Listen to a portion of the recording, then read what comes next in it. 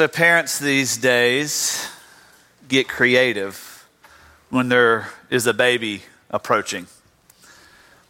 We have three, and with each of ours, we took different ways to share the news that there was another baby coming.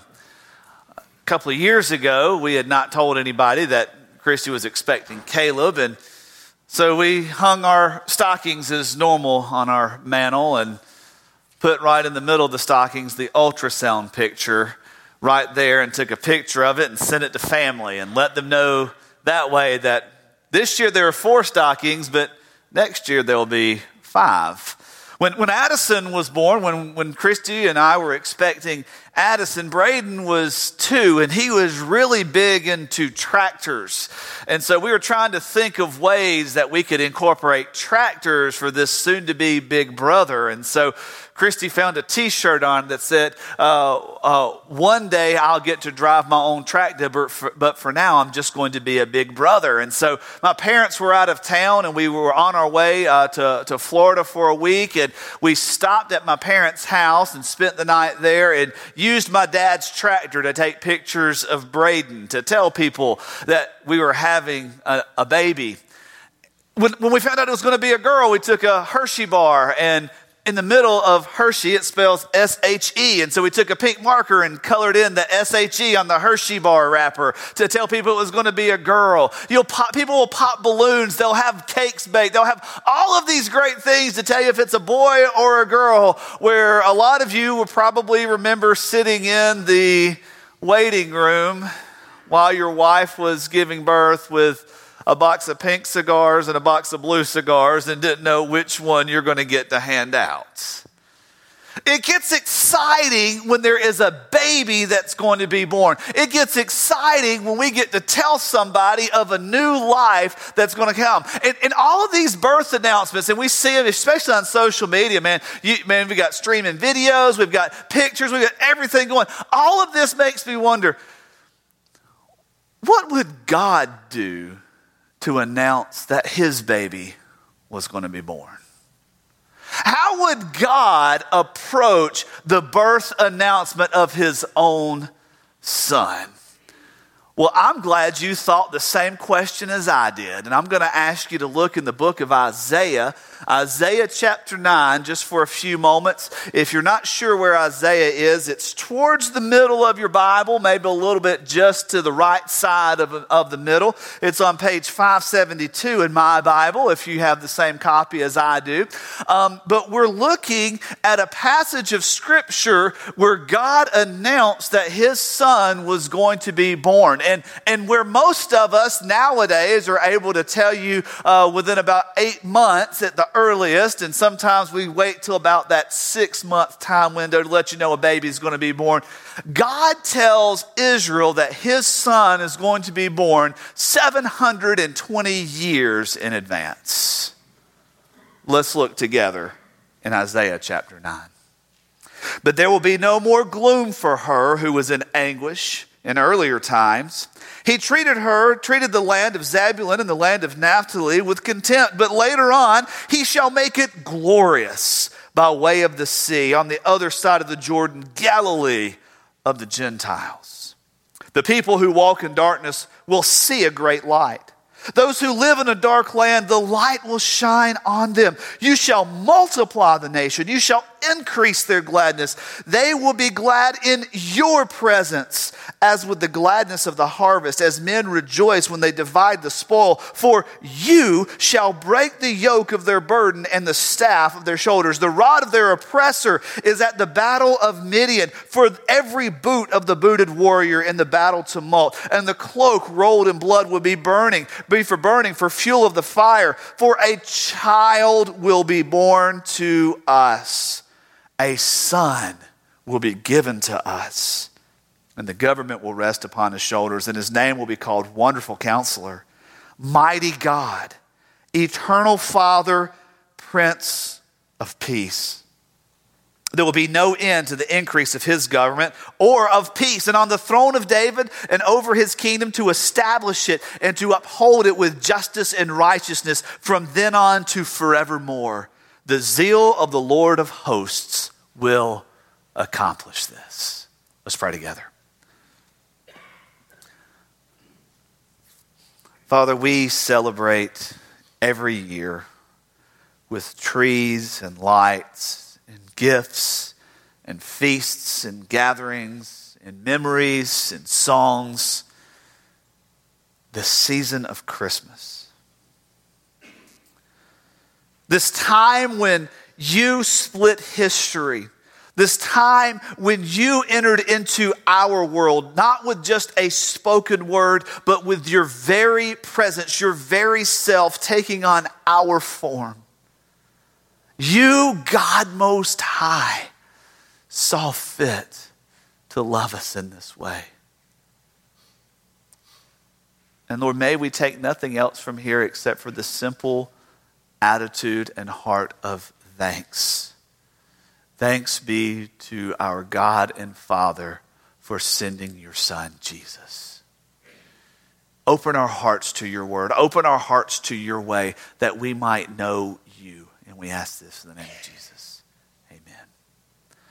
This passage of Scripture is just rich with imagery and rich with history and rich with promise. And all of this comes to the point and comes to the fullness of what God has done for us. What God said would take place that did take place. I can remember hearing for the very first time the cry of our son Braden. Now, he was born a month early, so 36 weeks. We find out that Christy's expecting somewhere probably around week 4, week 5. So there's about a 32-week window there that we're working with, that we're just anticipating what's this going to be like. And we're getting the room ready, we're painting, we're buying furniture, we're collecting diapers, we're getting packing. Babies require so much stuff.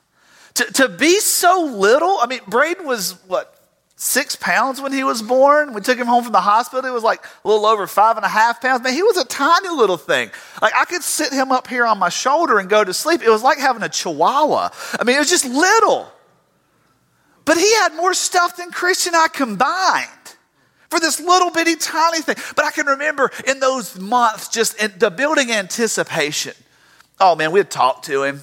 I'd get down there next to Christy's stomach and I'd be like, all right, buddy, I'm your dad. I'm Evan. And you're going to obey me and you're going to do everything I say and you're going to mow the yard by the time you're 3 and you're going to be potty trained. But all these, just having these conversations and talking and building up. And all the while, Christy and I would talk to ourselves and say, what's it going to be like when he gets here?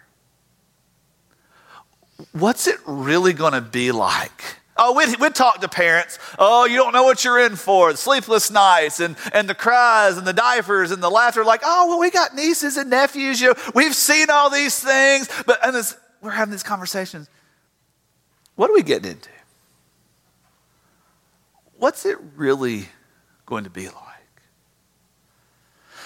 And the anticipation is greater and greater as God makes announcement after announcement after announcement through the Old Testament of the coming Messiah, the promised Prince, the one that will take away your pain, the one that will take away your sin, the one that will bring you into my family as he comes. And we live in this already but not yet realized promise because Jesus did come, but we're still waiting on that final day of redemption where this body is no more. But we get into this passage of Scripture and we start looking at some things that God is promising about this baby. Now here's the cool thing about God's promises with this baby. They come true. It happens.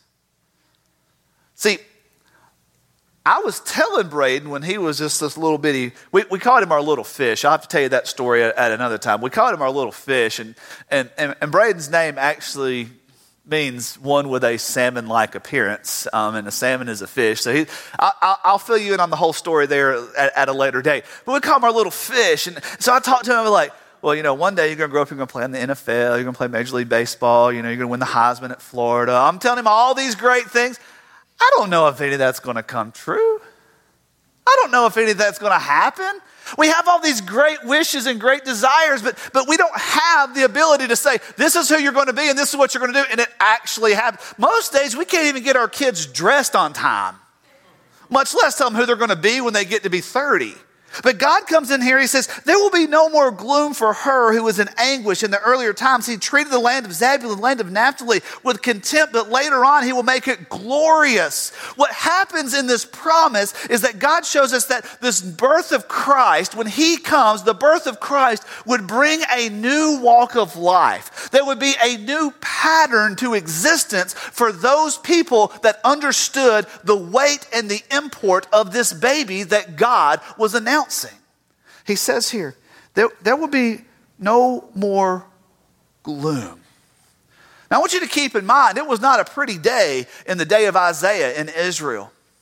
As Isaiah is writing this, Israel is being attacked by the Assyrians. Israel is being taken captive and taken hostage, and they are carried off into an exile in Babylon because of their idolatry. It's not a pretty day. There is war going on all around. There are women that are sending their sons and their husbands to battle, not knowing if they're going to come, not knowing if the marauders are going to steal everything from their home as they are being ransacked in punishment for their idolatry, for their wickedness, for their sin.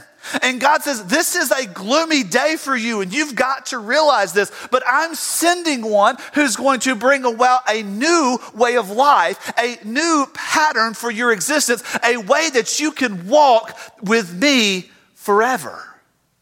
He says there will be no more gloom for her who is in anguish. Just the words of God right there paint such a drastic picture. They paint such a harsh picture. This is why I believe Christmas is for everyone. Christmas is not just for the high of society. I believe Christmas is for those that are struggling and those that are hurting, that the birth of Christ reaches into the crevices of our heart that we want to ignore, that we want to placate, that we want to act as though they don't exist, because the birth of Christ would come in and usher for us, no matter where our station in life happens to fall, would bring us into a place where we can see the beauty of God in all things and say, this is a new way to live.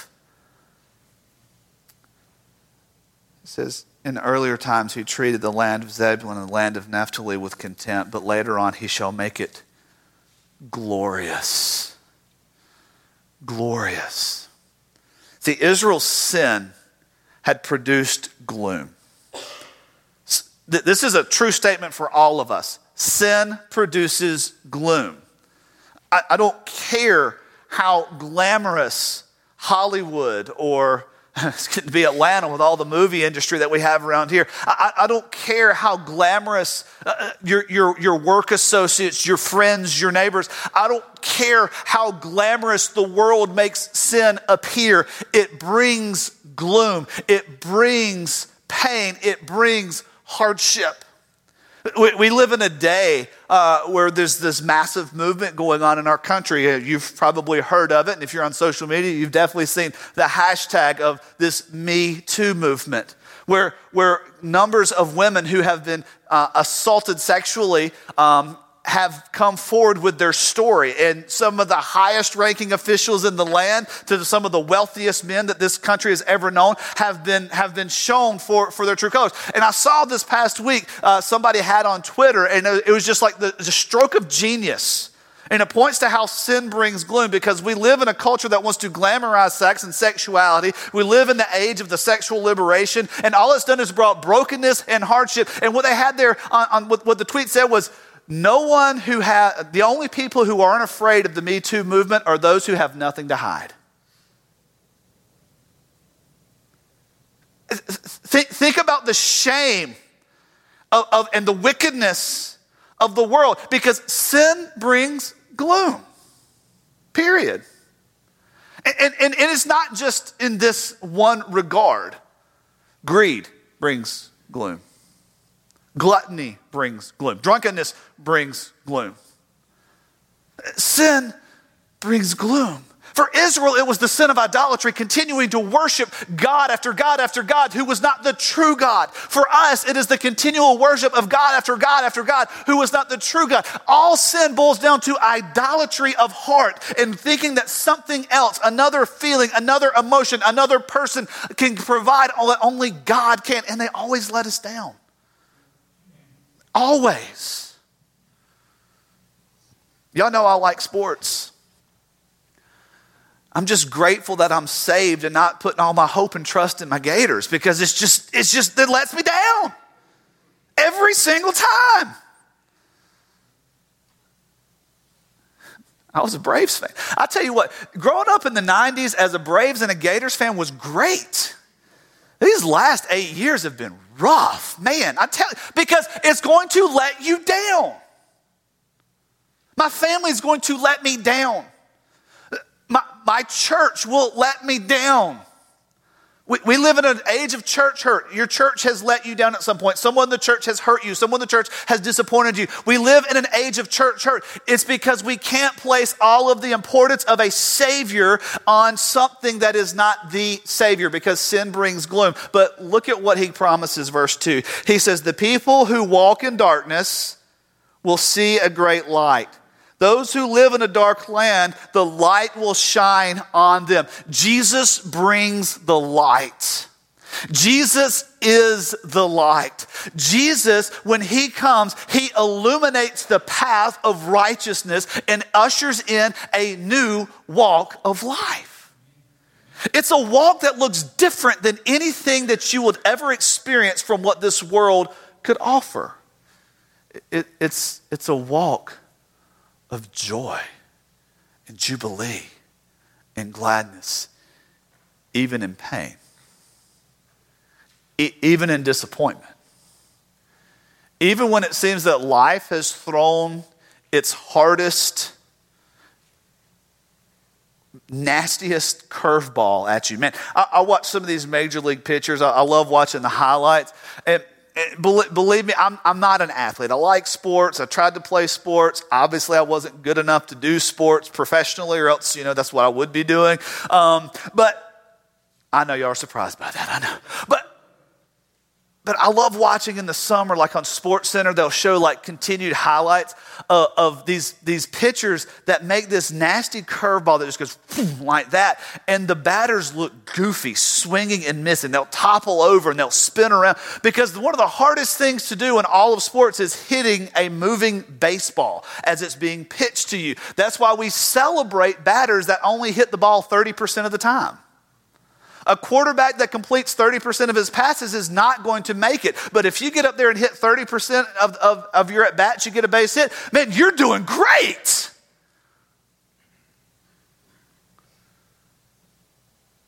Life will throw some of the worst things at you. But walking in the light walks to the side of the wicked and the evil into the path of righteousness that God has provided through Christ Jesus. It says, those of you that live in a dark land, the light will shine. It shone bright from a stable in Bethlehem as this child was born. But then he goes on. He goes on and he shows the joy of what's about to happen, because the birth of Christ would overflow with joy. The birth of Christ would bring out such great joy. Look what it says in verse 3. You shall multiply the nation. You shall increase their gladness. They will be glad in your presence, as with the gladness of harvest, as men rejoice when they divide the spoil. Your translation, probably you'll notice there, every time it says you, it's a capital U. So God has shifted in this speaking from speaking just about Israel, about the land of Zebulun and Naphtali, which you should know that we talk about Jesus of Nazareth. Nazareth, the city, was located in what was the land of Zebulun, just to the northwest side of the Israeli territory. But he says here, he says, you. He's not speaking to himself. He's now speaking to the person of Christ that pre-existed before Jesus was born, the one that was there when all the world was created, when everything was made, when it was just Father, Son, Holy Spirit, in this blessed unity of Trinity before time began. He says, you are the one, Jesus. You are the one that is going to multiply. You are the one that is going to build. You are the one that will increase. This is talking about, these are agricultural terms that he's using here. They're the same terms that he used when he told Adam all the way back in Genesis chapter 1, multiply and fill the earth. When they came off of the ark and he told Noah and his sons, multiply and fill the earth. He tells Jesus, you will multiply this nation that I've been promising these people, this kingdom that of my own doing. You are the one that will bring it to fruition. But notice the terms he uses. You will increase their gladness. They will be glad in your presence.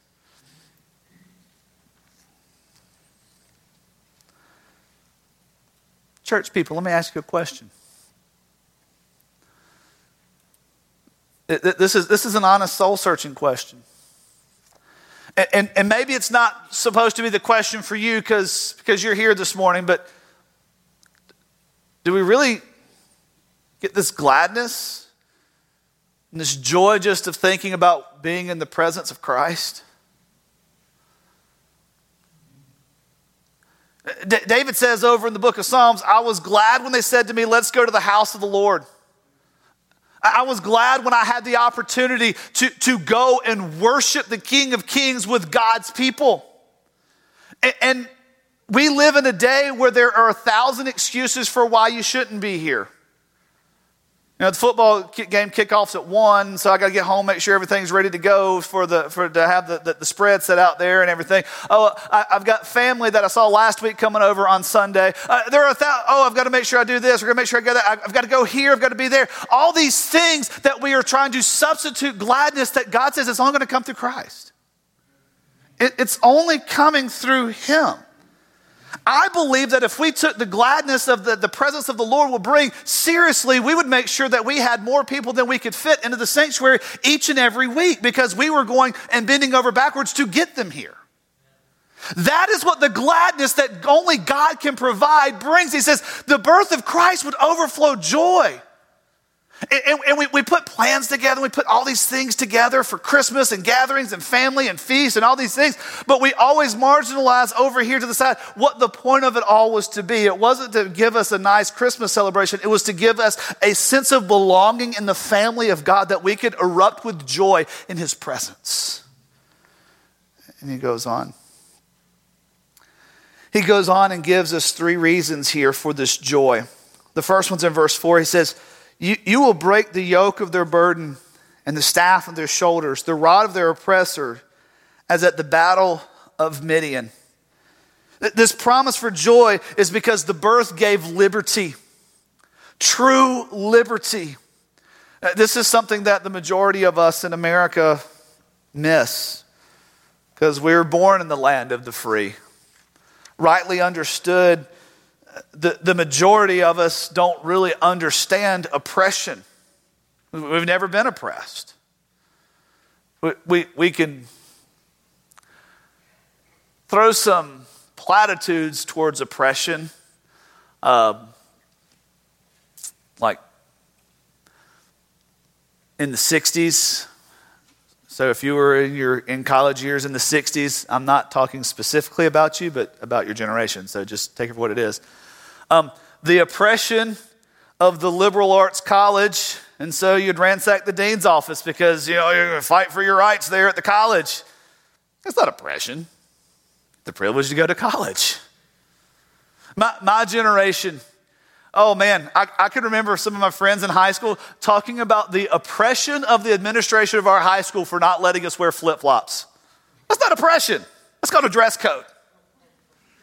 The things that we consider oppression in general aren't there, but there are segments of our society Segments of our people, and even in this room right now, that have felt the oppression, whether it is a racial oppression, whether it's a socioeconomic oppression, that true oppression actually exists. And we've got to come to grips with the fact that the gospel came to liberate us from oppression. One of my favorite verses in any Christmas song ever comes in "O Holy Night." I know we just sang this a minute ago, but "O Holy Night's" probably hands down my favorite Christmas song if the right person sings it.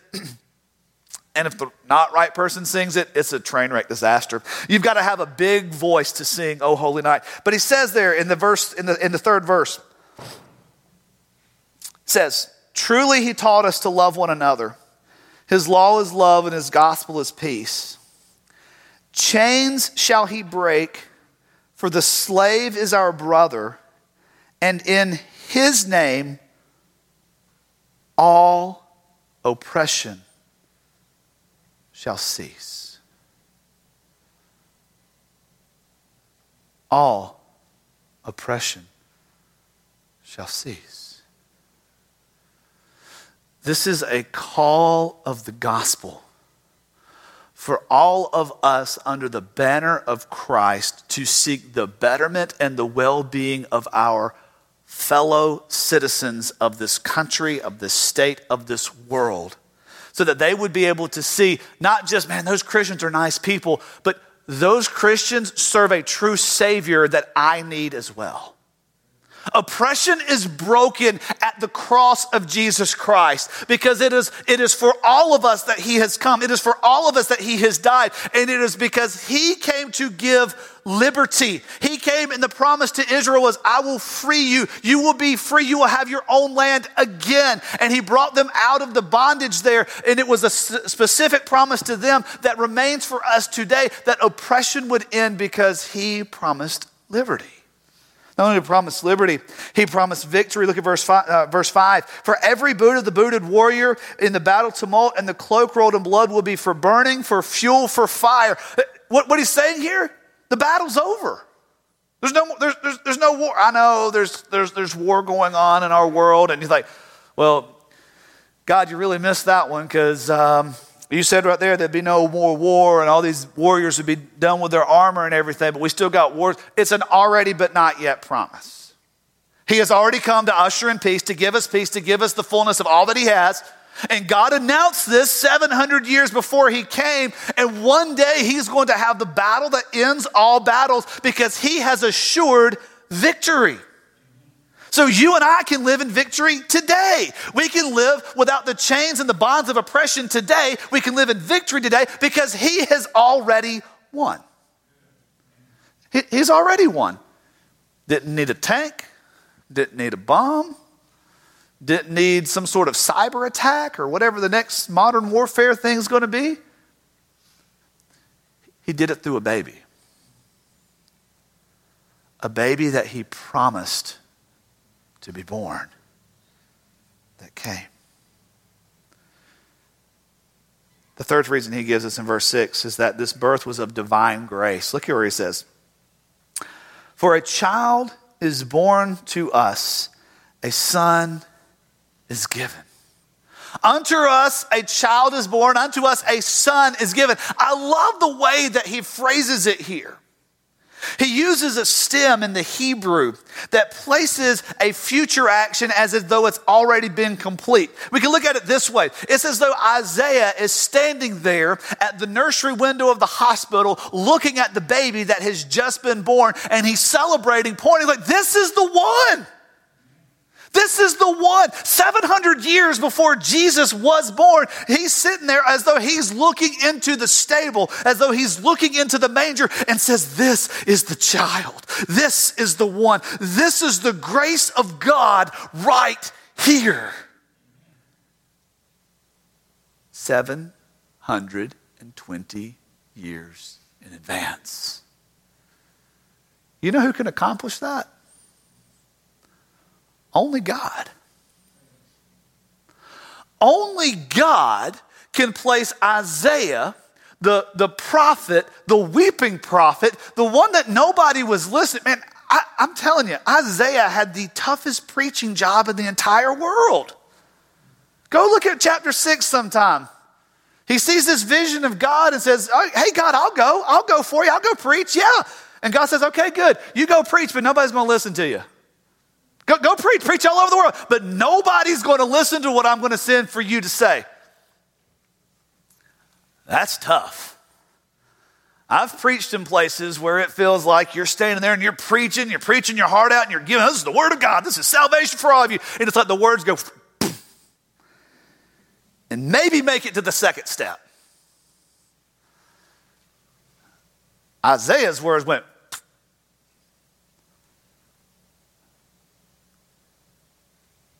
but still he says, this is the child. He's peering in with this beautiful picture that only God could give him. He says, this is the child. For unto us, Israel, unto us, 700 years from now it's going to happen, but unto us as though it happened today, this child is born. First Baptist Fairburn, for unto us today this child is born, even though it took place 2,000 years ago. This child is born because of the grace of God. Because God saw that that you would be born. He saw that you would need a Savior. He saw that you were part of this same flesh problem that I have, that we would need something bigger. He said, so here is the child. Here is the baby. This is the one. This is my grace for you. That's a baby. That's a baby. We all have high aspirations for our children, for our babies. Man, I'm still waiting on Braden to get that scholarship offer to play football or baseball. Man, he can get a nerd scholarship offer. I don't care. I just hope he gets a scholarship offer to go somewhere. And I'm expecting either he's going to make his millions playing baseball or football or being like some brainy genius. I don't know, but I'm waiting on it. But you know what? If he gets a job, if he goes to school, or if he goes to a training program and learns how to weld, or learns how to build a house, and he gets a job, and he serves in the local church and loves Jesus, I'm going to be just as proud of him. I've got aspirations. I've got these things that'd be great if he'd see it. But God said for his son, this is the thing that he's going to accomplish, and he did. But he describes this son a little bit more. He tells us in verse 6, unto us a son is born, and unto us a son is given, and the government will rest on his shoulders, and his name will be called Wonderful Counselor. Jesus is the fullness of wisdom. All the counsel of the heavens reside within Christ. It's described several times throughout the Old and New Testament how creation took place. Each and every time it was the word of God that spoke these things into existence, that he spoke these things. And John tells us in chapter 1 that it was by the word, that the word was God, and the word was with God, and by the word were all things made that have been made. The author of Hebrews tells us that it was through him, who was the exact radiance of the glory of God. It was through him that all things were made that have been made. It was Paul in Colossians chapter 1 that tells us that Christ is the image of the invisible God, and that by him were all things made, and through him do all things hold together. And then you get over to Solomon, you think, well, this is all New Testament stuff. That's just New Testament appropriation of what we find. No. You get over to Solomon, the book of Proverbs in chapter 8, as he's lauding wisdom. And it was wisdom that laid the foundation of the world. The wonderful counselor, the fullness of wisdom. Some of you act a fool because you don't know Jesus. Some of you act a fool because you ain't walking with him. Jesus came and was ushered in and gave us the fullness of the wisdom of God. Why would we not want that? Why would we claim that and not walk in that? Remember, he came to give us a new walk of life. Some of us call the name of Jesus, but we're living just like we lived before we ever knew the name of Jesus. He's the fullness of the wisdom of God. Not only is Jesus the fullness of wisdom, he is the fullness of God. Look at this. Keep in mind, this is God speaking, okay? God is saying this. His name will be called Wonderful Counselor, Mighty God. It's not a man-made thing that Jesus is the Son of God. God says it right there. 700 years before Jesus shows up in the flesh. He already exists, but he's not a baby yet. He's not in the flesh yet. Mighty God. The fullness of God in this baby. You want to know why Isaiah was so excited to write, unto us a child is born, unto us a son is given 700 years before? Because he saw the fullness of God and what God was promising about this baby. Jesus also gives benevolent protection. He says that he's the eternal Father, everlasting Father. You say, well, what's that got to do with protection? In the Jewish mind, in the Jewish concept, in the Hebrew understanding, especially in this time, your father was your covering. You were covered by the name of your father. That's why the people of Israel would always flash back to Abraham, Isaac, and Jacob, back to their fathers. That provided covering. What covering did was it protected you financially, it protected you physically, it protected you emotionally, it protected you socially, it protected you in all things. And you see time and time again where there's brokenness in the family and it's dad or great-great-grandpa that has to step in because there is the covering of the Father. And Jesus' name is the Eternal Father because he is offering you a benevolent protection that only he can. That no matter what sword or what famine or what persecution this life could offer, he is the one that has protected you for eternity as your Savior. Benevolent protector. So, a few years ago, Christian and I bought our first house when we were in South Carolina. I say a few years ago, it's 9 years ago almost now. And first-time homeowners, didn't know all these things. And so we're trying to figure out, we're talking with homeowners insurance as we're going through the mortgage process. And we're trying to talk to them about, okay, what kind of discounts can we get, right? Because I don't want to overpay for insurance. And they're like, well, how far is the fire hydrant from your house? Literally, it was right across the street. And so I'm like, 35 feet, I think. Because it literally was right there. Like, well, do you have an alarm?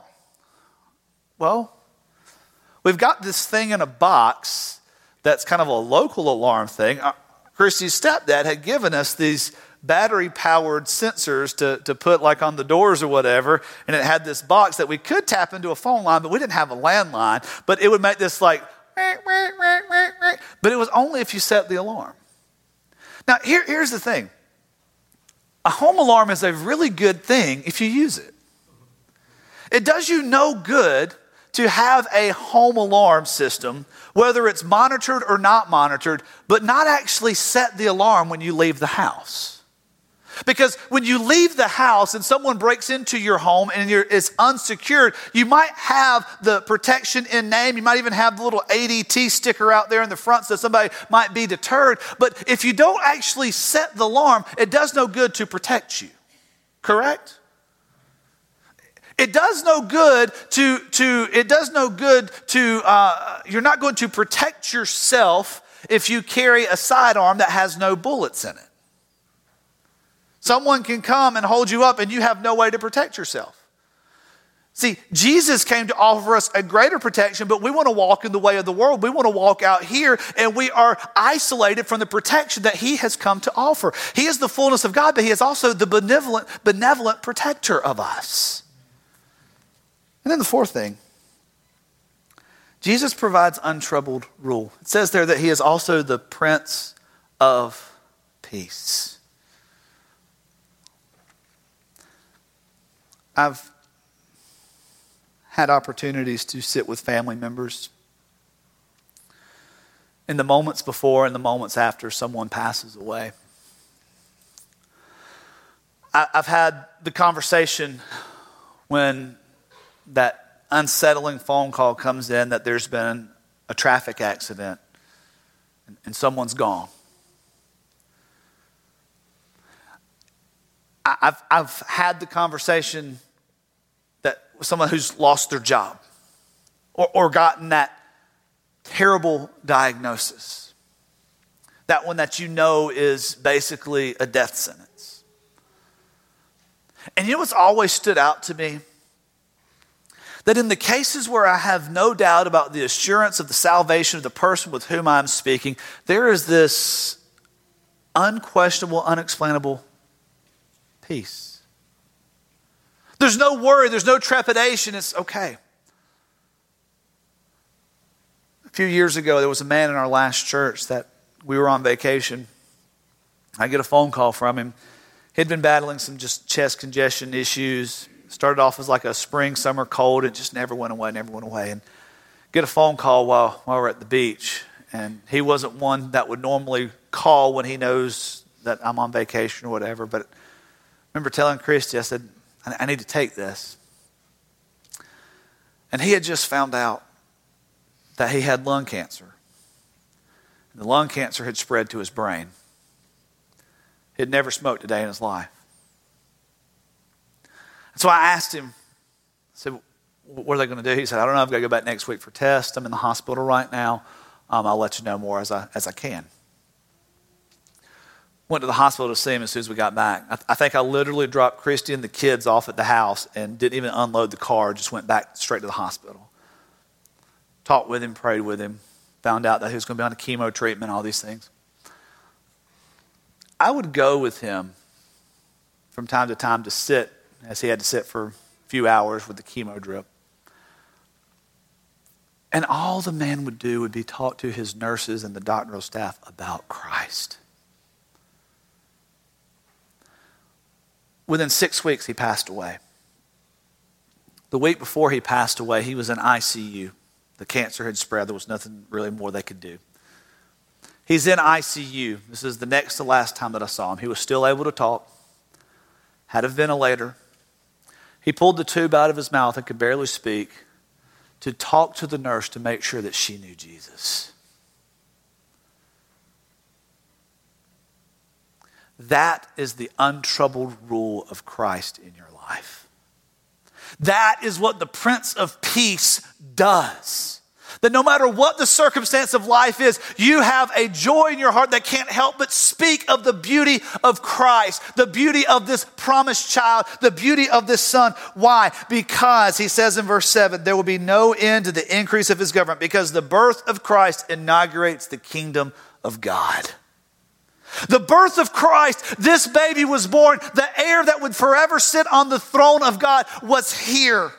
And he came and he says, there will be no end to the kingdom of God. There will be no end to the rule of God. There will be no end to what God has promised would come. We do not live in the brightest of days. That is no secret to any of us. Maybe the words of this Christmas hymn, Christmas carol, I never know whether to call it a carol or a hymn.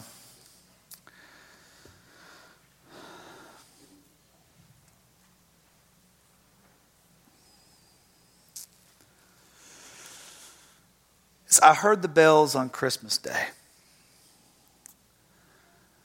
And it says, I thought as how the day had come, the belfries of all Christendom had rolled along through unbroken song of peace on earth, goodwill to men. And in despair I bowed my head. There is no peace on earth, I said, for hate is strong and mocks the song of peace on earth, goodwill to men. What Henry Longfellow captures so beautifully in these words is the reality of the world where you and I live. It seems that there's no peace. It seems that hate is strong. I'd really like to know what was going on in Longfellow's day for him to think that hate was strong based on what I've seen in our world today. And it's hard to rectify. How does that happen when God has sent his son to be the King of Kings? Because we, the church, have an opportunity to display the power of the kingdom of God, the power of this baby that was born as a Savior, to say, this is what God foretold. This was the announced birth, and this is what he did. And I have a new way to live. I have a new walk because there is a Prince of Peace. There is a wonderful counselor. There is a mighty God, and I am his child. Because it says, then pealed the bells more loud and deep. God is not dead, nor does he sleep. The wrong shall fail, the right prevail, with peace on earth, goodwill to men. It's the beauty of Christmas. It's the beauty of this child that was born. It's the beauty of being part of the kingdom of God. Maybe today you're realizing that you've heard the name of Jesus, but you've never trusted the name of Jesus. You've heard of Christmas, but you've never known the true meaning of Christmas. Maybe today, as we stand and sing a hymn of invitation in just a moment, you'll come and receive the gift that God gave that we could know him in Christ Jesus. Let's pray.